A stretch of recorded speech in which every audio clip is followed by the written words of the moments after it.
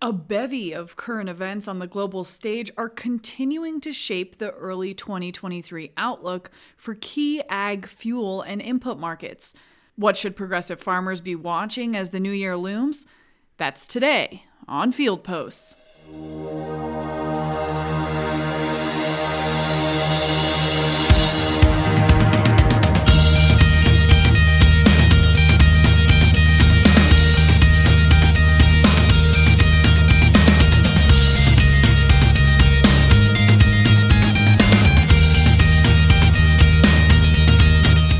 Field Post is a DTN Progressive Farmer podcast that dives deeper into the most important trends in agriculture to explore the business's cutting edge. I'm your host, Sarah Mock. From the ongoing conflict in Ukraine to winter weather to the moves of key players at the Federal Reserve and OPEC, individual actions are creating a tremendous amount of uncertainty in the global fuels market as what's expected to be a particularly cold winter comes into play. Today, DTN's refined fuels analyst Brian Milne joins us again to update the story on European natural gas demand and how that's likely to affect the global supply and demand picture. He'll also highlight other key issues that are affecting markets for oil and diesel, from the slowing global economy to China's COVID lockdowns and protests. We'll discuss the current price situation and what might be in store for the coming months, taking winter weather, Russian negotiations, and the Mississippi water levels into account. Then we'll talk tactics, as Brian highlights what will be most important to watch as producers determine how to plan for input purchases during what's set to be a particularly uncertain season. We'll talk about weakening global economies, propane supplies, and likely trends for fertilizer markets right after this word from our sponsor. This episode of Field Post is brought to you by the 2022 DTN Ag Summit, this year happening virtually. Here's Katie Dellinger for a little bit more on the agenda and how to register.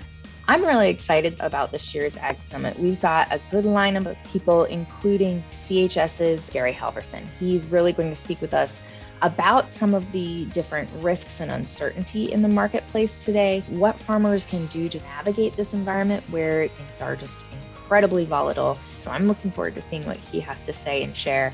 And I'm also really excited about the conversation we're going to have with former Minnesota Representative Collin Peterson and Kansas Senator Pat Roberts, talking about the next Farm Bill and the Farm Bill discussion. I think there's some interesting conversations coming down that pike, especially with the Biden administration and the direction that the Agriculture Department looks like they want to head as far as some of these issues around sustainability. We'll also have a really good session on carbon credits with a farmer or two sharing their experience, as well as representatives from a couple of different companies and projects about how farmers can maximize or at least find a way to see if carbon credits are the right fit for their business and what the right avenue for those might be. And I also want to remind everyone we're doing Ag Summit virtually this year, so there's no need to travel. You can enjoy and partake in all this great content from the comfort of your home, and we look forward to seeing everyone there. Registration is open. It is at dtn.com/ag summit. You can find all of the details there, including more about what's on the agenda. Visit the website to find out more about how you can attend this year's 2022 DTN Ag Summit. Now, back to the show.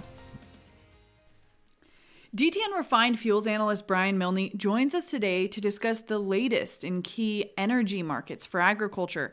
Brian, we talked a few months ago, and at the time, the big concern was the discussion of natural gas in Europe and what winter weather was going to mean for supplies for the rest of the 2022 kind of winter and then into 2023. Give us kind of an update. Is that still the biggest concern that you have as you look to the market, or are there other kind of creeping issues that you think have taken more center stage?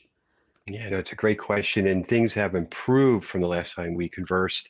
On that front, Europe, they've been able to fill up their storage as much as they possibly could. They're getting near capacity. They're still at risk, of course, and there's going to be some colder than usual temperatures in the northern part, according to our meteorologists in the northern part of Europe. So there are going to be some challenges, and we'll see what happens going forward. But we're in a better situation than we were in the summer. Still a lot of risk out there for European friends. In the United States, natural gas storage filled up a lot quicker than some had thought, and we're in good shape there. That had a lot to do not just with strong production, but also with the Freeport LNG plant, which there was an explosion there in June, and there was thinking that it would be coming back online in October with full operations in December.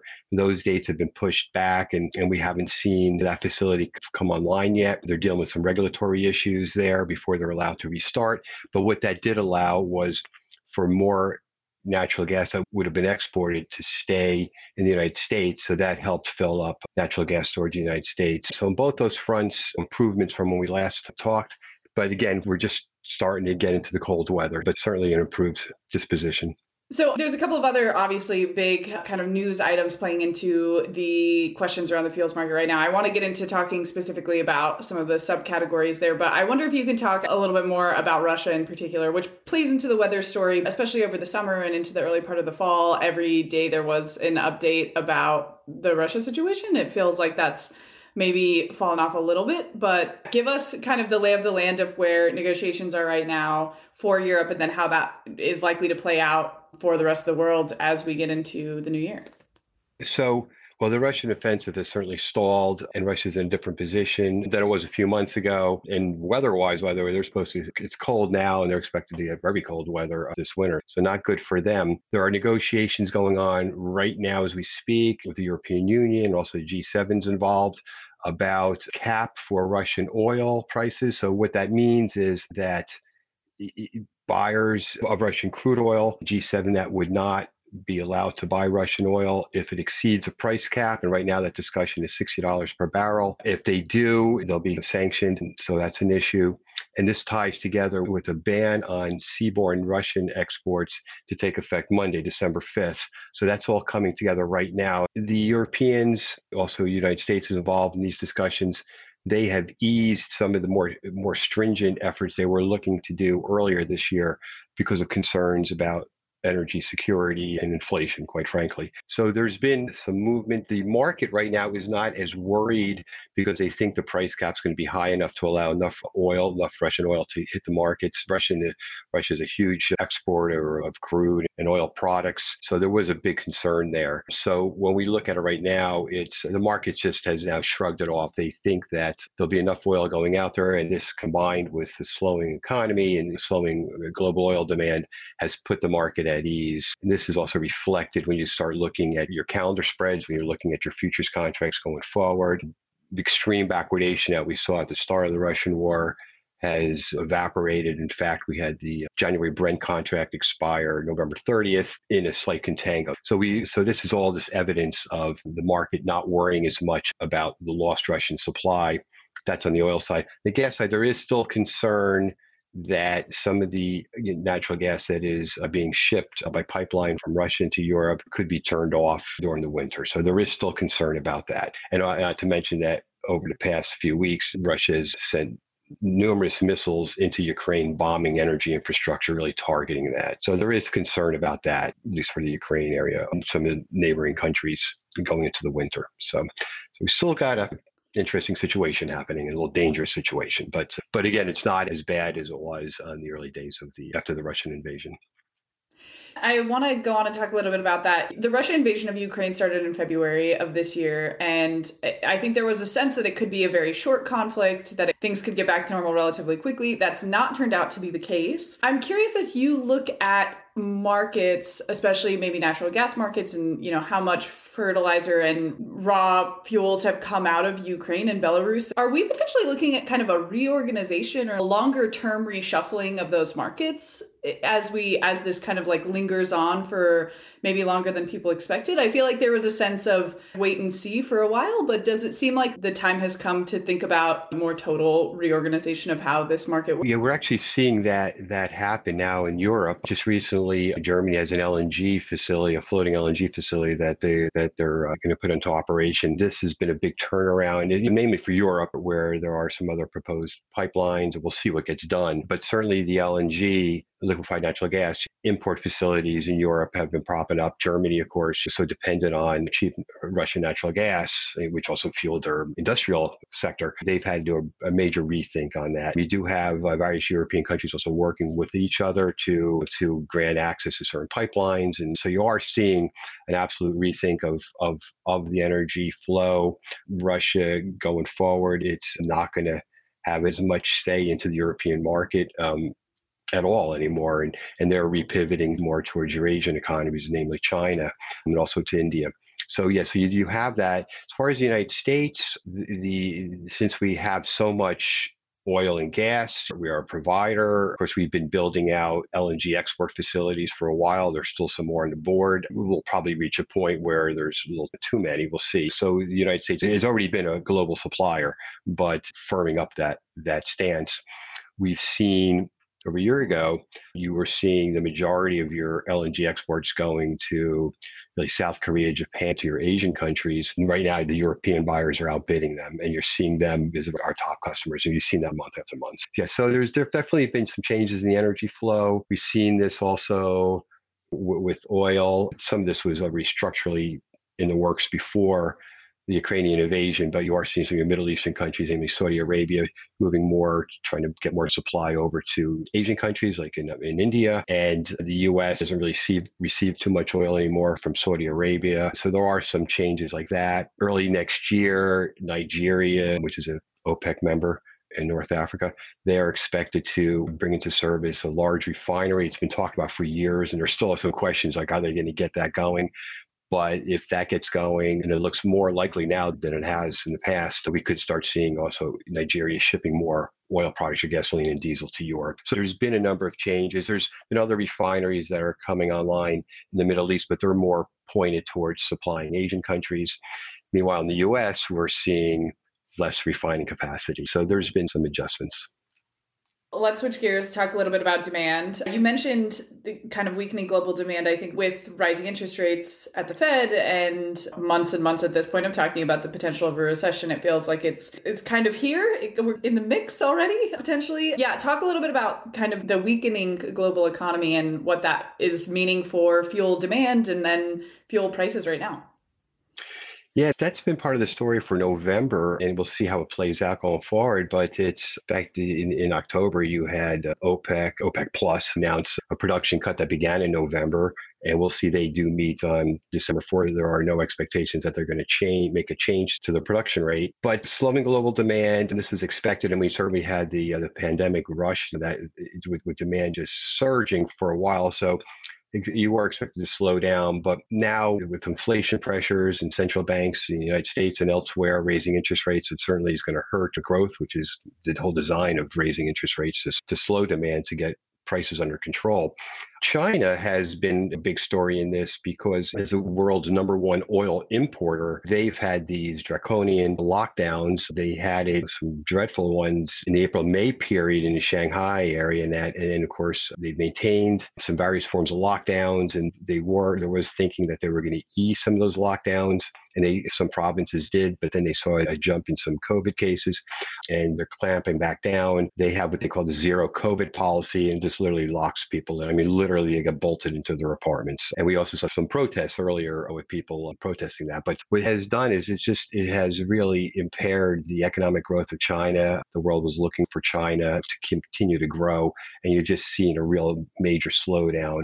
And that has hurt the world as well, the global economic outlook, as well as higher interest rates.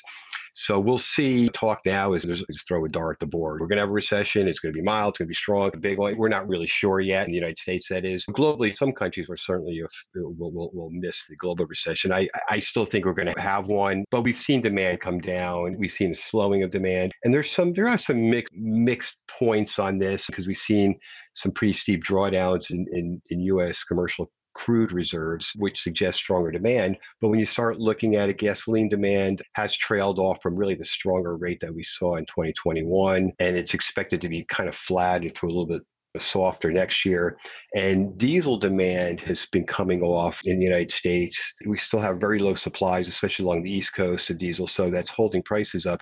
But we've seen with the high prices, the inflation really affecting interest-sensitive sectors such as construction and manufacturing. So we've seen actually the manufacturing activity in the United States was contracted in November. I mentioned the Chicago area contracted for 3 months in a row, and in November it was really low, the lowest if you strip out the pandemic shock.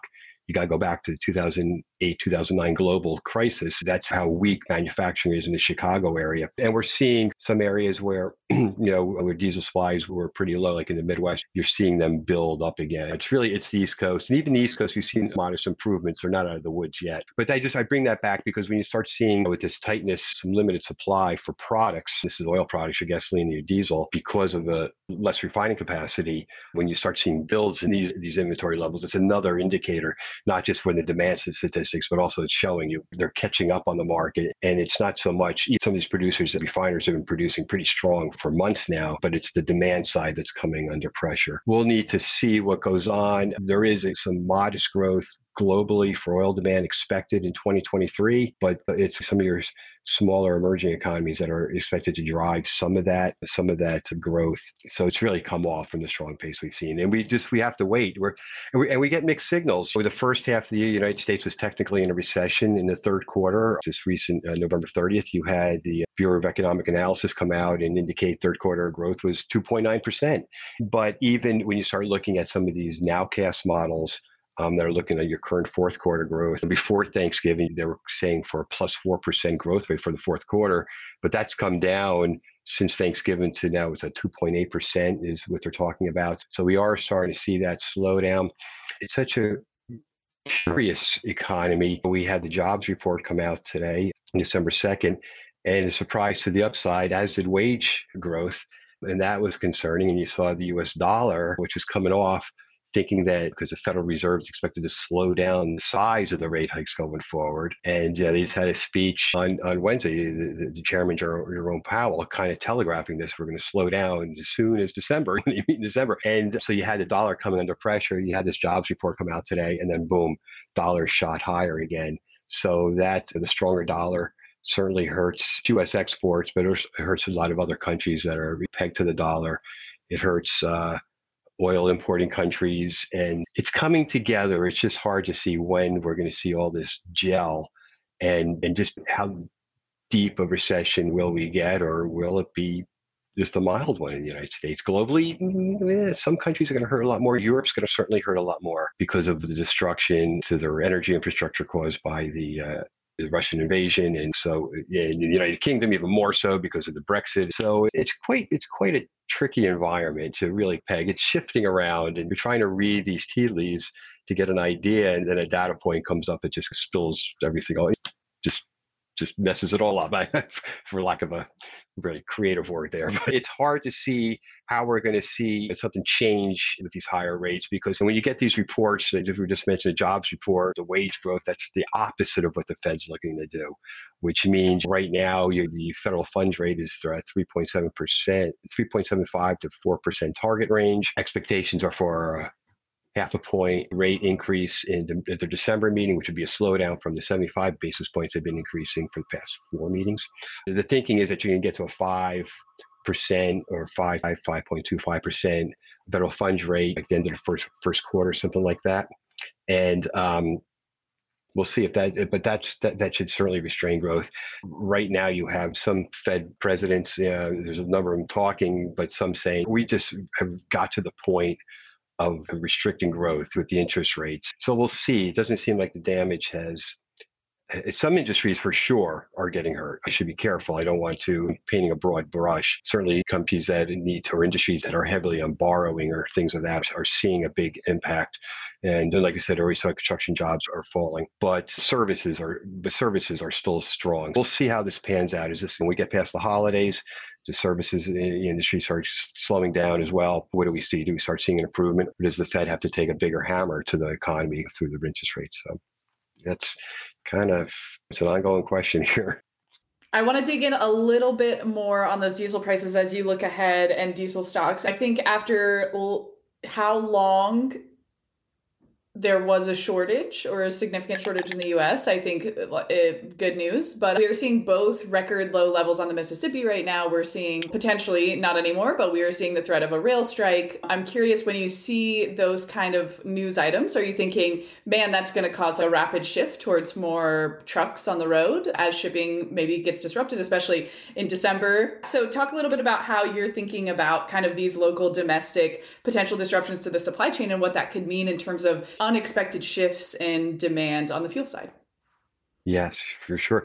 The rail strike that was just averted by legislation, that would have really been problematic. And boy, yeah, you would certainly see a big shift to vehicles. The railroads certainly use diesel as well, but it would have been a big shift to trucks. But trucks wouldn't be able to handle all that capacity. There's just some things they wouldn't be able to move. But you would have seen a big push higher in truck movements. And they've actually come down. Now the strike's passed, you're looking at truck movements. There was really, if you recall, about a year and a half ago that we were talking about shortage of drivers, shortage of capacity, and some really record high prices being paid for used trucks, your big semis and all that. The trucking industry has caught up because there's just much more capacity, so they're able to handle a greater volume. But then, of course, this is always the curse of commodities. You get to that point where you have this capacity, and now the demand has slowed. If you recall, there's all those ships anchored off the ports of Los Angeles and Long Beach, and that's clear. They're not waiting. There was a shift to more ships coming to the east side coast, and there's still a little bit of backlog now because of that rush.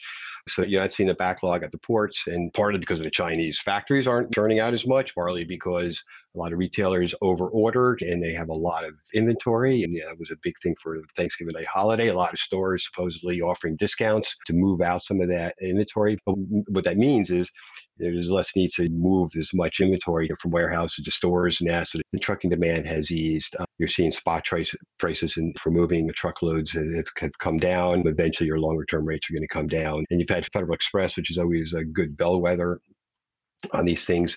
They're getting ready to start looking at furloughs for truckers. So it's slowing down. That's just another indication of this economic slowdown we're seeing from that surge that we've had right after the pandemic, and an indication of the effects of the higher interest rates. So we're looking at that. That's another factor. We're looking at the middle parts of the country where they have a little more diesel now, a little bit of a slowdown in the trucking side of it, and especially manufacturing, less construction activity. All this has crimped diesel demand. And you're starting to see, we've seen supply build. We've seen through your government statistics, through the Energy Information Administration, we've seen distillates, which is primarily diesel fuel, supply to the market has fallen for 4 weeks consecutively, and the amount of forward supply has increased. It had fallen, it was a 14-year low or something like that. It's growing again. Yeah, so we'll see. And like I said, it's really the East Coast that is still problematic, and that has to do a lot with structural issues, lost refining capacity. Your refiners in your Gulf Coast area are trying to ship as much product as they can to the East Coast, and the pipelines there's more shipper demand and more demand to move stuff in the pipeline than pipeline capacity.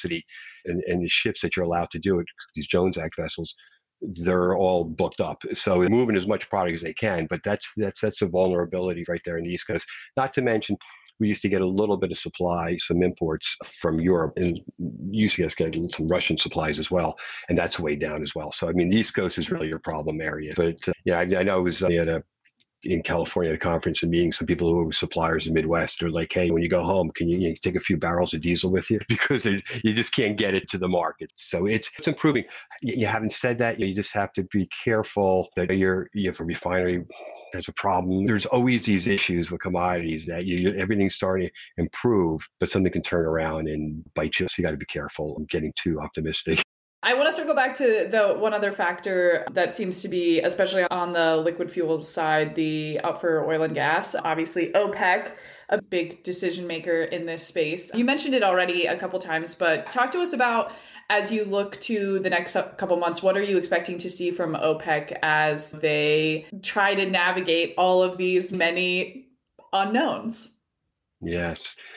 Yeah, OPEC, in particular Saudi Arabia, the de facto leader of OPEC because of their size of their production, they're in a curious moment in their history. OPEC, and they're joined by 10 other countries with Russia. They reaffirmed, this is why you call it OPEC Plus now. We got 23 nations, oil producers together, 13 OPEC and the 10 non-OPEC joined, and they reaffirmed their commitment going for 2023, which is interesting. And some of the United States were not too pleased with that, thinking it gave aid and support to Russia. Saudi Arabia simply looks at it as just business, and we need to control, and we need to be in partners with other oil producers to help balance the market. They keep on talking about balancing the market. There was a bit of a row in October when they announced that OPEC Plus announced a 2 million barrel barrel per day production cut, thinking that it was designed as a political wedge right ahead of the midterms. OPEC said, no, that's not why we did it. They were looking at slowing demand. Namely, they were looking at where demand has slowed. The estimates vary, but oil demand in China has seen down by about 1 million barrels per day for a while. And so they're looking at China quite nervously as far as how long will these COVID policies go on. And then you had these protests recently that while there are protests in China, these protests were unique and different. And they're likely just get squashed, unfortunately, but it does raise some concerns in looking at demand going forward. So you have those issues. Now, Saudi, OPEC Plus, it's been namely several OPEC countries have not been able to produce as much as they said on paper, like what they've agreed. So that was partly the story for why oil prices were strong in addition to Russia. But now when you look at it, Saudi Arabia, they're looking at the potential of the slowing demand side of it, and they're trying to navigate what do these price caps mean on Russian oil by G7? How does it affect them? So it's a curious position that they're in. You also have within OPEC, you have a country called the United Arab Emirates that wants to expand their production. They've been investing to produce more oil, and they want to produce more. So there is a little bit of a tension between these two countries within OPEC as far as how to go forward. And it's a challenge for them because on the one hand, if you pull back your production to hold a stronger price, you could also lose market share in the process. So you're losing revenue, you could lose market share. So they're really trying to navigate that going forward. And it's a curious thing. I think they're going to play this very close to the chest. You get these rumors, and sometimes they're done purposely, almost like test balloons, to see how the market behaves. But at one point, they were talking about potentially a modest increase in production. Then they were talking about a modest decrease in production. Not really sure. What you're going to see is Saudi Arabia, the country really with the only extra spare capacity. They're going to try to protect a certain price. They're going to probably try to hold your Brent crude, your international crude, above $80 per barrel. We are trading above that now. We're at like $87. They're going to try to maintain that. And if we do start seeing the demand come off, especially if it comes off, if we do see a recession, it's a little deeper than some are anticipating. We see demand pull back even more than some anticipated. You could see them making more cuts to try to hold the price up. And it's going to be hard to really get around that situation because, like I said, there's not too many other countries that can step in. And now with the Russian oil is going to be on the decline going forward because of the mess they made with Europe. They're losing some of these customers forever. Oil's global. They'll get there. There'll be Russian oil. And there could also be a softening. We're already seeing softening. But there's been a change of attitude.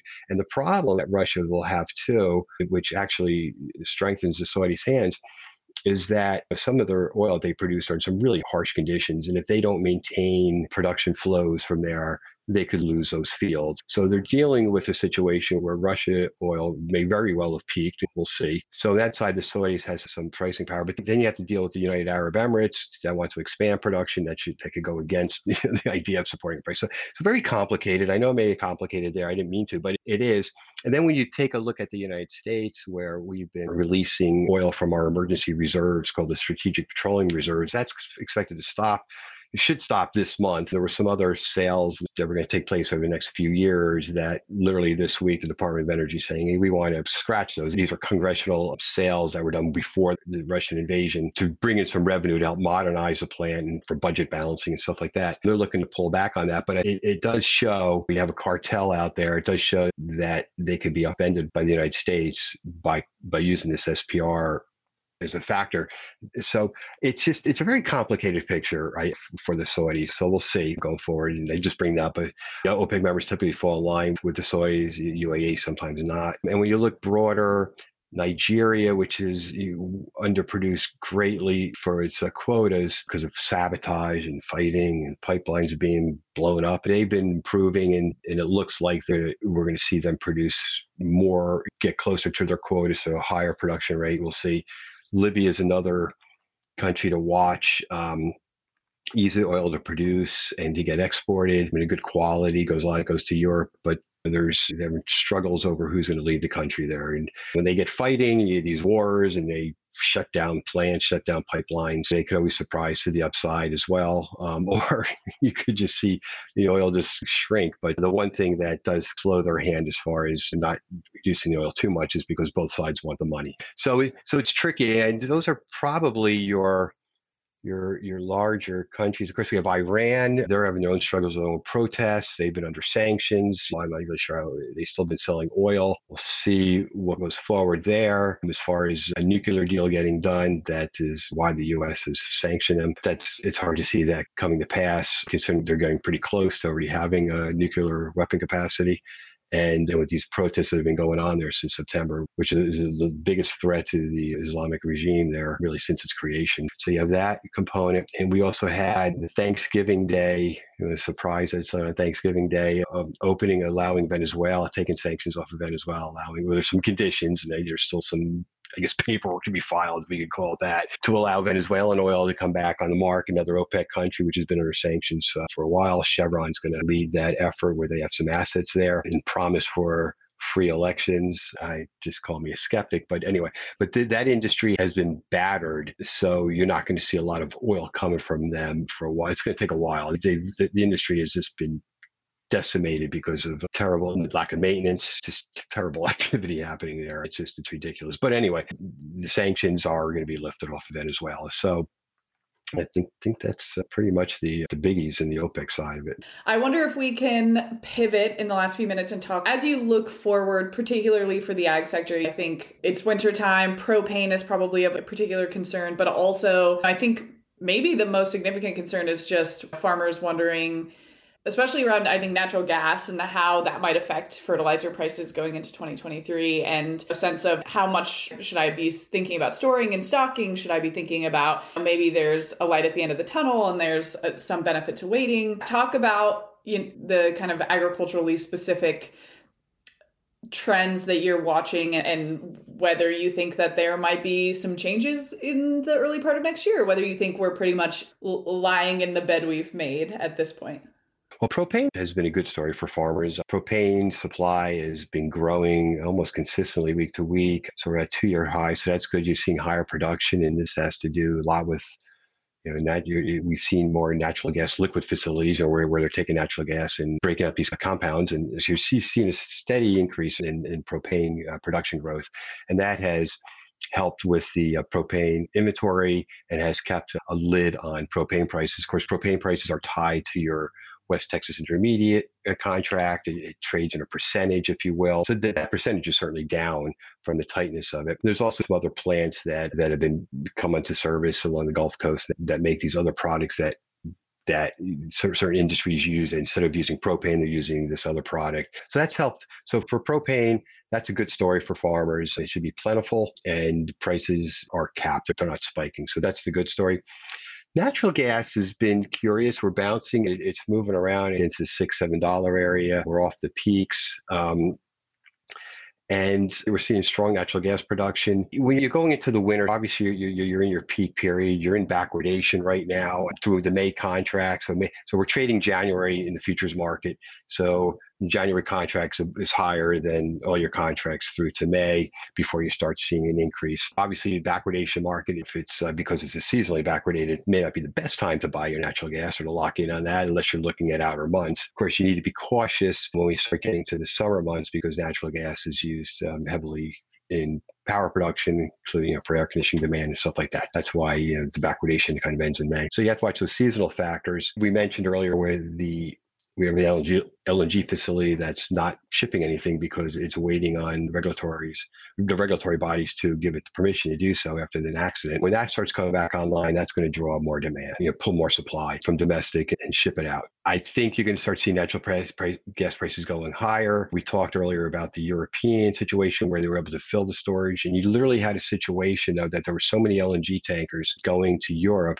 that they were actually waiting to be offloaded because the system can only handle so much. And that actually even in this crazy environment actually had electricity prices briefly go negative in some of these European countries, it's a whole, the way the system mechanisms work. But there was just so much natural gas that they had to push it through.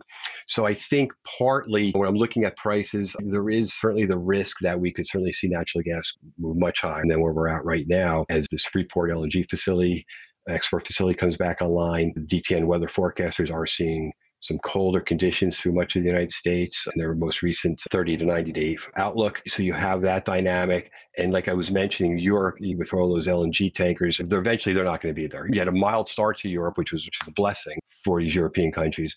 But if it's cold in Europe and it's also cold in the United States at the same time, they are going to start consuming those LNG tankers. And you're just going to keep on seeing a steady flow of LNG move out. And so that's going to be strong export demand. And then domestically, we'll use more. So that's where you're at. On the one side, the manufacturing slowdown does ease demand to an extent for some of your natural gas companies, like your aluminum smelters and things of that nature. But no, I do think, boy, it's tricky. And I'm just trying to give an outlook on that. But it's just, I think the risk is for more. I'm looking at the price. I think the risk is for more upside in natural gas prices during the wintertime. I think there's that risk. So I know I'm hemming and hawing on that because there's a lot of variables still on that, but I think that's what you're looking at. I think the risk is to the upside, and we'll see where the economy is in a few months. We're in a very interesting environment, and we're seeing energy transitions occur. We talked briefly, gasoline demand is flatlining, going a little bit lower. Recently, we just had a proposal for increased renewable volumes of ethanol to be used. So we see that going on. There's actually legislation proposed in the Senate that would allow for E15 during the summer months. So we are seeing these transitions, and we'll see. I actually think that legislation has legs. I think it'll get done, maybe not in the lame duck session. So we are seeing some dramatic shifts. Or are they dramatic? We've been talking about it, but now they're actually starting to happen. It's very curious when you're going through change, right? So it's something to watch for. I think keep an eye on the weather for sure, because that affects, obviously, how much natural gas we pull. The North New England states are worried because they use a lot of heating oil for their space heating needs. So that's a concern there. If you're going to see a hot summer, you're going to see stronger natural gas demand as well. So those are the things we're looking at. And then meanwhile, you have shrinking refining capacity. Is actually going to be a refinery in Houston that's going to shut down in January. So you have less capacity. So we actually have oil, but we have less capacity rather to process it. So that's a big part of the reason why you saw these really strong high prices for gasoline and diesel over the summer months. And those are the things I'd look at. Stay on top of news, watch the regulatory activity. Those are all the things that I think you really have to pay mind to, and that'll help your buying decisions and chart the stuff out and really look at the history and all that. But it's a very challenging period. You can read Brian's full analysis and up-to-the-minute reporting on all things refined fuels at dtnpf.com or in the monthly DTN Progressive Farmer magazine. This episode of Field Post was brought to you by the team at DTN Progressive Farmer, with special thanks to Brian Milne. This episode was produced and edited by me, Sarah Mock, with support by Greg Hillier and Kylie Swanson. And a big thanks to all of you for listening. If you like the show, please rate, review, and subscribe wherever you listen to podcasts. And until next time, remember, the future of farming is here.